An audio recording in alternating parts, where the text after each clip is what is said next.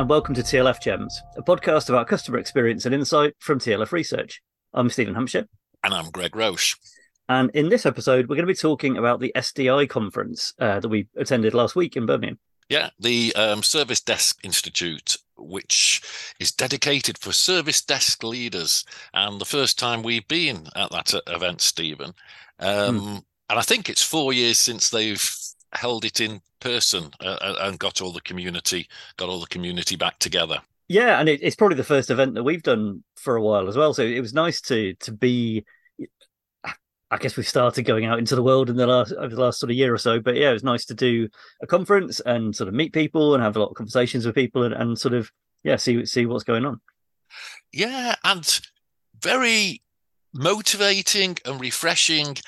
I think I'd forgotten about those conversations you have about business, the customer, and having them with strangers face to face, and it makes you realize, hey, yeah, it is all still going on out there. It really is. I found it a good, educational, fun event. I thought it was excellent. Yeah, it had a really nice atmosphere. I thought really sort of friendly. Sometimes at conferences, there's this kind of slightly not quite adversarial, but there's sort of almost like a predatory feeling. Yeah, I know what you mean. It felt a very collaborative event between everyone, the speakers, the people. How many people do you think were there? Well, we were thinking about it, the awards dinner, weren't we? So there were 33 tables with about 10-ish people on them at the awards dinner. So I guess 330-ish for that. Some people came to the day before, some people came to the day after. I guess over the 2 days, probably roughly 400, but I don't know. Yeah, and the 2 days were quite a good mixture of some keynote speakers on day one. There was a fantastic awards dinner in the evening, and then some sort of breakout sessions on day two. I was fortunate enough to get to listen to a couple of the keynote speakers, and a guy that I'd heard about and I hadn't seen him in person, called James Dodkins, who's the CX rock star. And he was very good. He was very good in terms of the message he gave at quite a high level, and also the way that he gave it in a very user-friendly manner, really, by involving music and rock music and giving some really good examples. You know, where someone gives an example and you can relate it back to yourself and to the situation. But I think one of the sort of the key takeouts, which certainly James and a couple of the other speakers were talking about, was the whole idea of the customer experience and really trying to. He was talking about turning customers into fans. First impressions, making a good first impressions, inspiring people, making it easy to understand, really trying to sort of then orchestrate the experience. And I was thinking very much journey mapping at that moment. But I think he very much as a keynote speaker summed up the whole event about how important customers are within this sector. And I know that sounds a bit obvious, but really just the growing CX theme, which is coming out from this sector. Yeah, I think, and that's something that came up again and again, wasn't it? The whole sector, I think, is in the process of moving from. You could easily argue it's already customer focused, and I think I probably would say it is in some respects. So it's very focused on: are we handling these tickets well? Are we getting customer feedback? Absolutely, lots of it. But I guess the challenge that it has for itself, and rightly, I think, is to ask the question, what's beyond that? So beyond dealing, Greg phones me up because he can't log into his laptop and I solve that problem for him. Great. But what's beyond that? Yeah, one of the other keynote speakers described it as birds building a nest. Lots and lots of little transactional twigs that start forming a nest. I think we had quite a few. Well, we definitely had a few people coming up to us starting to talk about CX and the relationship side of the customer experience, and that very much linked into your presentation on day two in terms of how do you increase your NPS score.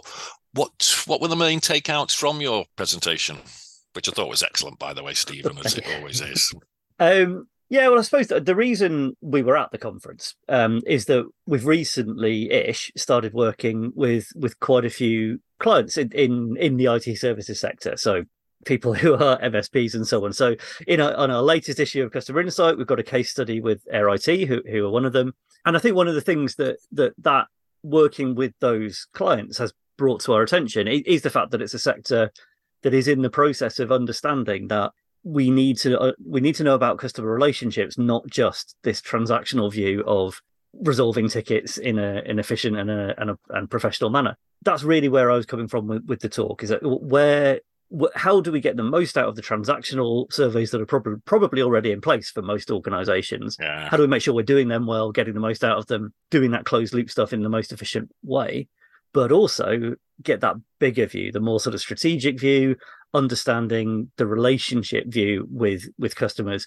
So I suppose I had, particularly in my mind, I had MSPs while I was doing that talk for that audience, but actually I think that would be true of, well, it's true of any business-to-business relationship. You can't just stick at the transactional level. You've got to see the strategic relationship level as well. Absolutely. And another one of the keynote speaker was coming at this through the angle of we need to create and add value, which comes from the relationship side, and was talking about some really interesting things about services, how you make people feel. And it was quite interesting to hear in, an industry that you could say is very engineering, measurement, IT based, that people were saying, how do we make people feel? Was talking about things about, anticipating the experience, enjoying the experience, measuring the experience, and just how you make people feel. And I thought that was a really insightful way to come at the higher level or more the strategic level of the CX. And I thought what your presentation really did very well, Stephen, was to pull together those two different parts. It's not one or the other, it's and, isn't it? Absolutely. Yeah. So there's no good. It's no good going in there building great relationships with people, doing the sort of all the old school schmoozy stuff, taking people up to play golf and all that. If you're not handling transactions well, if all the users are phoning up and not getting their problems dealt with, then you can't build a relationship on no service. So absolutely, that transactional stuff is really, really important. It's just not enough on its own. And I think the mistake that organizations make, again, in all sectors really, is that they think doing enough transactional customer surveys will add up to a relationships customer survey, and it just doesn't. It's a good way of putting it. Yeah, so I think that's my point. Really, you need to do both. In some, you need to find that balance. It doesn't necessarily have to be the same amount of money you spend on both, or the same amount of effort or resources or number of surveys. And in fact, it usually isn't. But you need to do a bit of both. Yeah, there were some interesting things in terms of one of the speakers used the word of being custodians of the customer experience, which I thought was a very interesting way of doing it, and asking that rhetorical question of how do customers view value? Because all suppliers, in MSPs, in the IT services, in us, and all our clients, we sort of, we all want to add value. But do we take that time of saying to customers, do we add value? How do you measure value? Because we think we do it by doing X, Y, and Z. And again, that's sort of outside in, inside out approach of saying, hold on, let's get customers to define what value they want from us. I mean, it was a really sort of interesting idea, looking at value, which, just as you're saying, is a combination of operational and relationship. Yeah, there's definitely for sure something in that. I think there's that. People often talk about partnership, don't they? Yeah.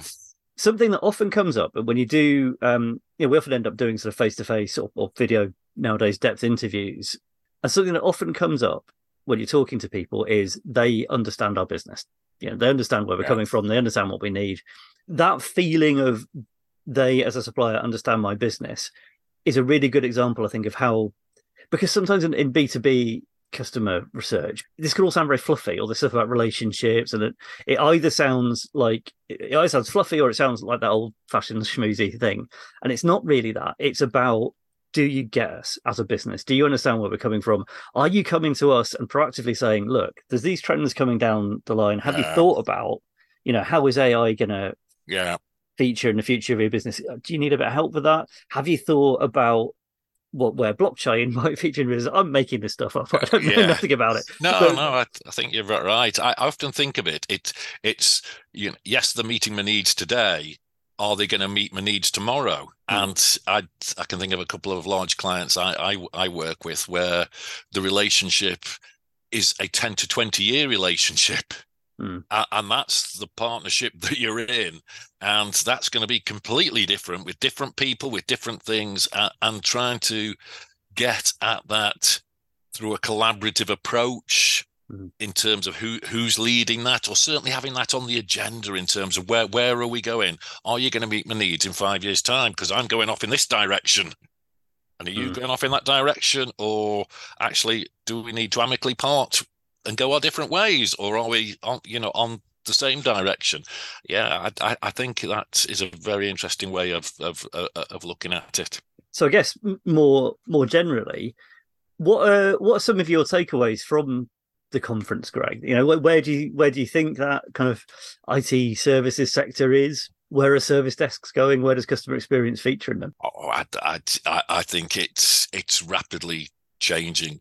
I think the sector itself is becoming highly competitive. I think there's a lot of growth in that sector. And I think there's an awful lot of focus on the customer in that sector. And I think, as we were alluding to before, I think it's really trying to understand a bit more the longer term value.